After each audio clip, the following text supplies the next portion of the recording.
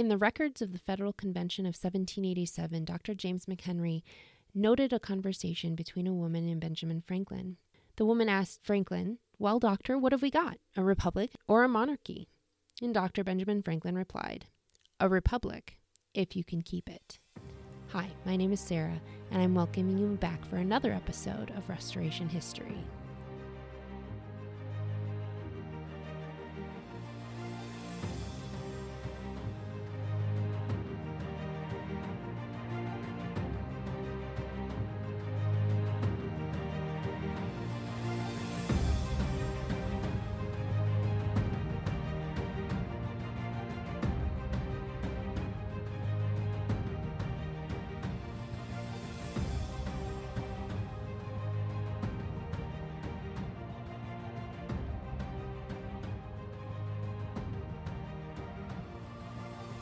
Okay, I want you to picture this.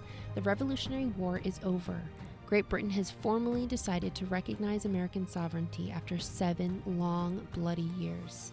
The Treaty of Paris was signed September 3rd, 1783, and now we're in the summer of 1787, where 13 colonies have sent delegates to the First Constitutional Convention in order to, as Alexander Hamilton puts it, decide the important question whether societies of men are really capable or not of establishing good government from reflection and choice, or whether they are forever destined to depend for their political constitutions on accident and force. Now, we got to remember something. This type of government, a constitutional republic, has never been successful in the history of the world. They've made tries at it, obviously. We have the Republic of Rome, but it's always failed and fallen in the end because it's devolved into chaos. And the establishment of a government from the ideologies of failed experiments in other nations is probably a pretty terrifying thing for this fledgling nation who's just came out of a long and bloody war. So they're meeting in this constitutional convention in the Philadelphia State House, and they've already been at this for 4 to 5 weeks.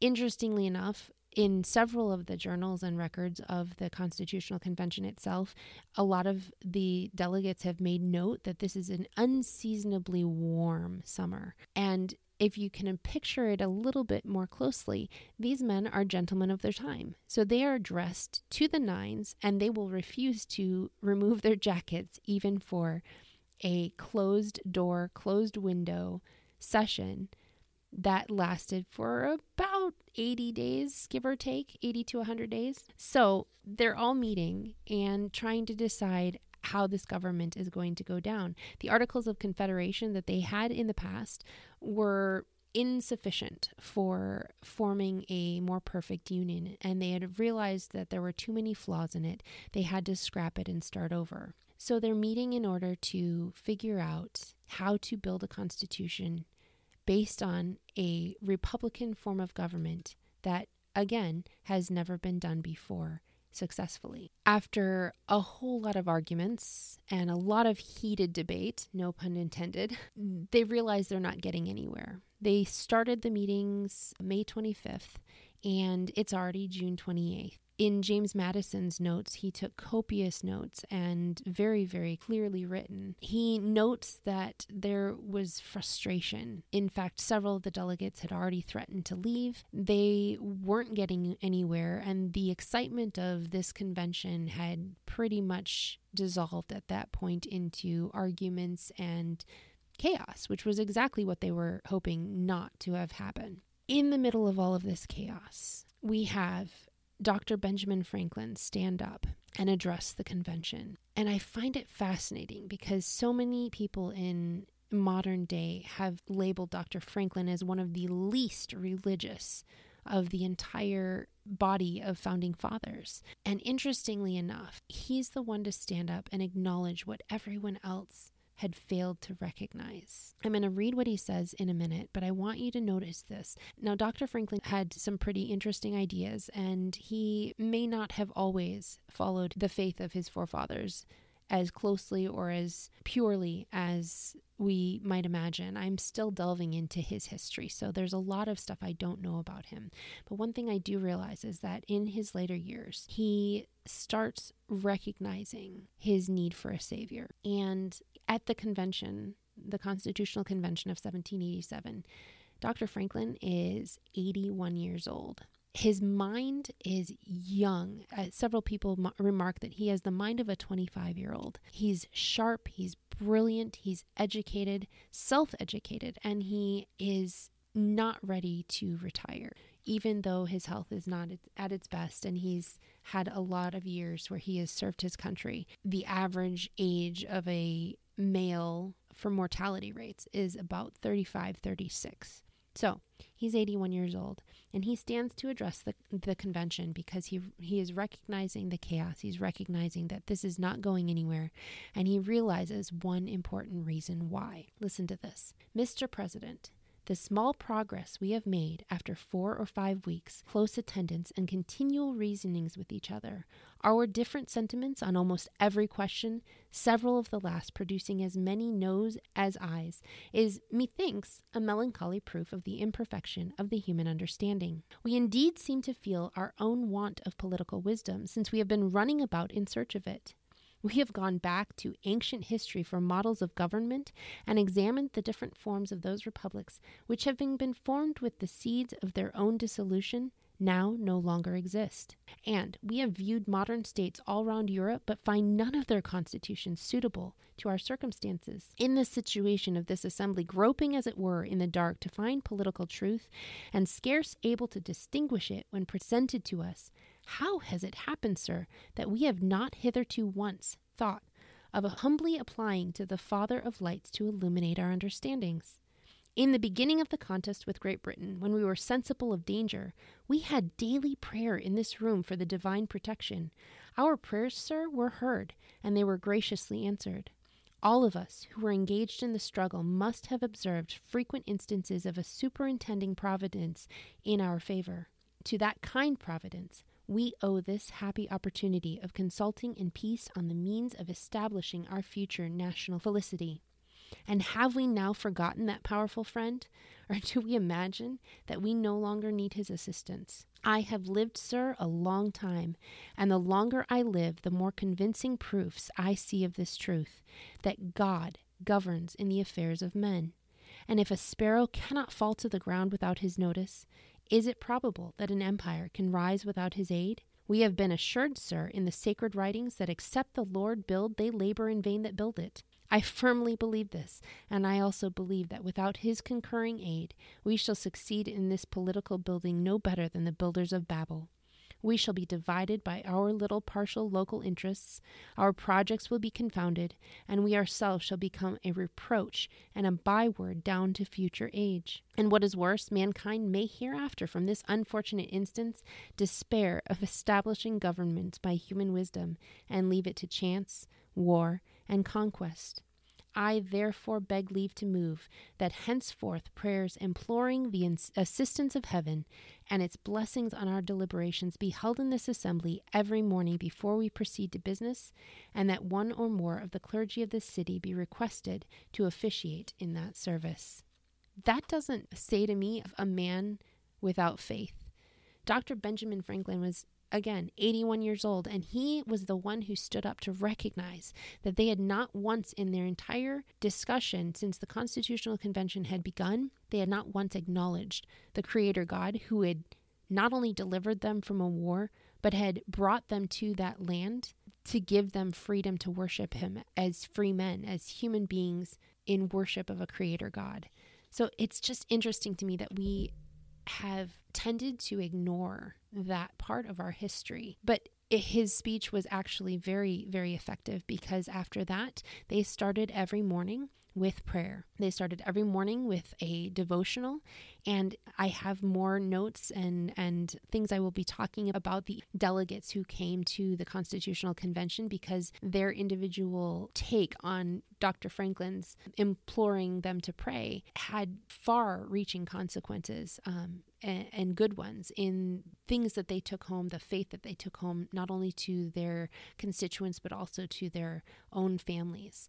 So I will definitely delve into that a little bit more. But it's interesting to me because the delegates managed to get through that Constitutional Convention after that, acknowledging the Creator of the universe as their ultimate authority. And by doing so, they were able to take their human misunderstandings, their human failings, and put aside their differences in order to create the more perfect union that they wanted to create, that they had declared from Great Britain in the beginning of the war. I'm recording this at the end of the Constitution Week, and it amazes me that in spite of the fact that we have an official Constitution Week, not many people will come away from this week understanding the depths of faith that these men had that allowed them to put aside their differences in order to come together and create a new nation that had never been done before, that had never succeeded before. So the Constitutional Convention raged on, or rather it settled down and they got down to business. And they created, by God's grace, one of the most perfect documents in the history of the world. Not perfect, don't get me wrong, but exactly stating the necessity of a government to protect, not create, but to protect the rights and freedoms of men and women made in God's image. A lot of people like to complain that the Constitution has no mention of God in it, no actual religious overtones at all, and so it must be a secular document. I want to state very emphatically that this is patently false. If you remember in the book of Esther, there's not one mention of God in the entire book, and yet the entire book is a record of God's hand in the nation of Israel. And you can't get around that just because there's no actual mention of his name. God's presence was in the Constitutional Convention. He was present there, and it was through his grace alone that they were able to create the Constitution of the United States of America, and then later on down the road also create the Bill of Rights. Interestingly enough, at this convention, they argued for writing in the Bill of Rights, or the amendments that would further clarify the rights that were protected under the Constitution. But I'm going to speculate that due to the heat and the exhaustion that they had faced, the reason why the Bill of Rights didn't come in until a few years later was because they needed to open those doors and spread the word forth that they had a constitution waiting to be ratified by the state. A year later, the Constitution was ratified, June 21st, 1788, and it was ratified by 9 of the 13 states. This is an important moment in history, and we can't deny that. By rewriting history to fit a far-left agenda, we are relegating God to non-existence, and the whole reason for the Constitution being written basically becoming meaningless.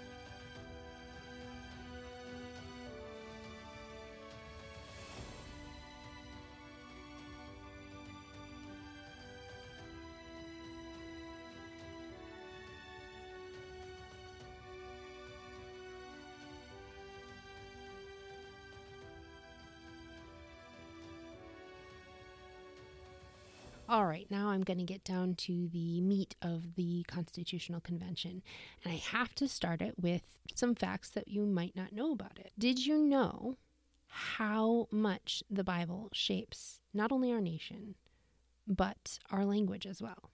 We have 257 idioms that come from the Bible in the English language. Don't believe me?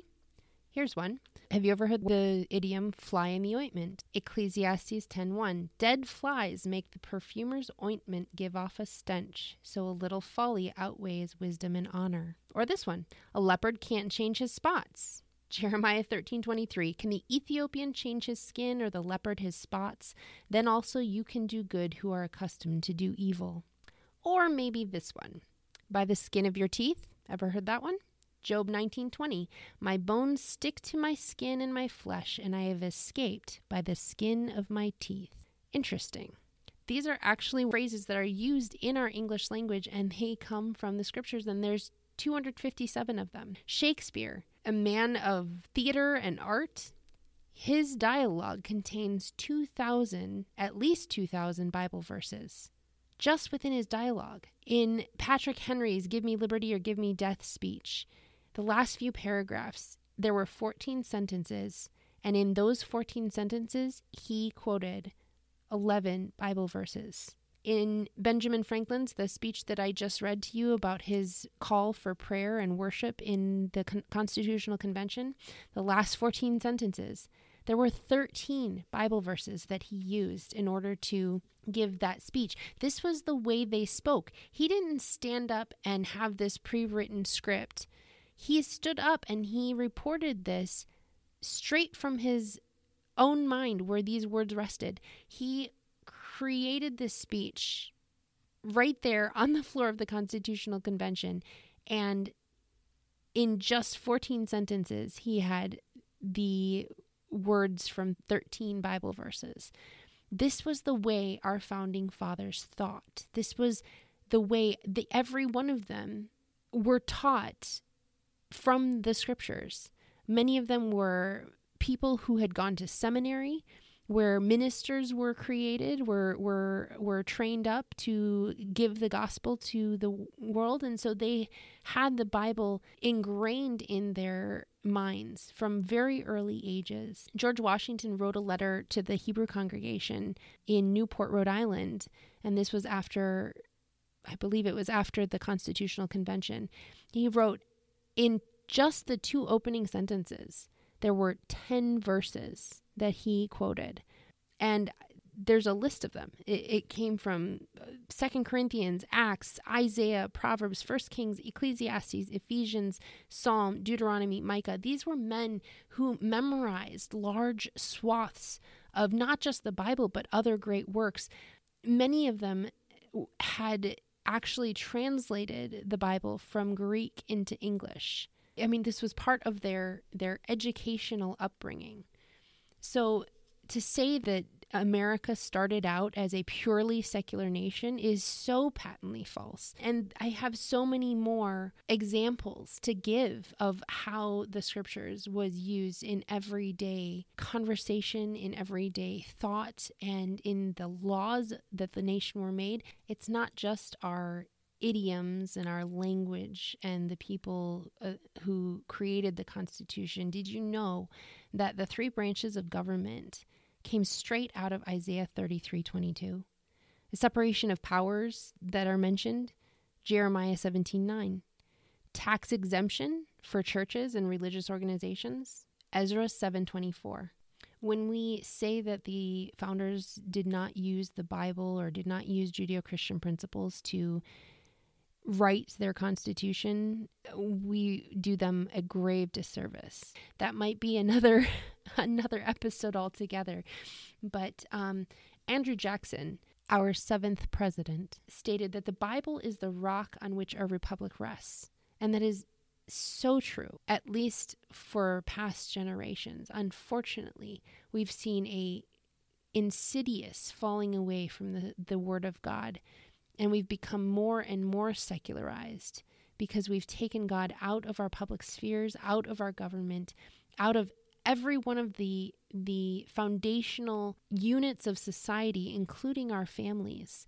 And we are seeing, because of this removal of God, we are seeing this destruction and devastation taking place in every single level of our nation. It is a fact that if you remove God from your everyday life, from your public spheres, that you will see the destruction of a nation. This was proven. The readings of the founding fathers who, when creating a constitutional republic, looked at the failures of past governments, past attempts at a constitutional republic or something like it, looked at those failures and noted that the absence of God was one of the biggest reasons that they failed. There's no doubt about it, that this government, this nation, began on Judeo-Christian principles. And no modern historian who claims otherwise is telling you the truth, whether through ignorance or through pushing their own political agenda, their own ideological agenda. This nation began on Christian principles and on the virtues and values of our Creator God. When the Declaration of Independence states that our rights and liberties are granted to us by nature and nature's God, the founding fathers meant it. And they knew that without his divine providence, without his divine hand in every aspect of their new nation, they would fall. And so every generation that came after them were encouraged and exhorted to preserve and protect their liberties by pursuing the Word of God and by pursuing worship and acknowledgement of our Creator God's existence. I could get into more. There is so much more information that I have. I want to close with a remark made by Reverend Matthias Burnett in 1803. This was part of a larger communication, but one thing really stuck out to me when I was reading through his, I believe it was a letter or an article that he'd written.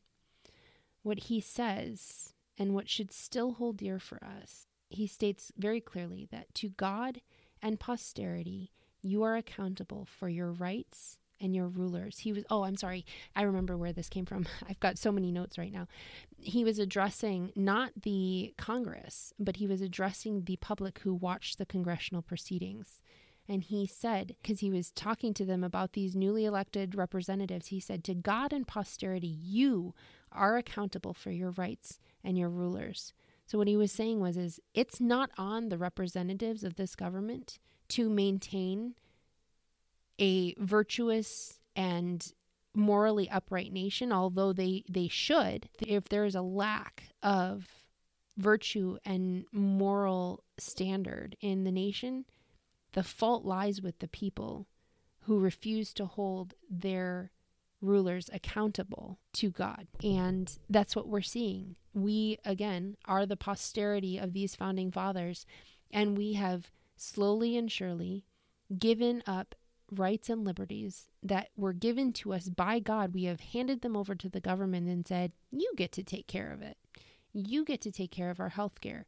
You get to take care of who gets to define marriage. You get to take care of who defines family. You get to take care of where God is spoken of and where he's not. And we're seeing the consequences of that. If we continue down this road, we will destroy this nation.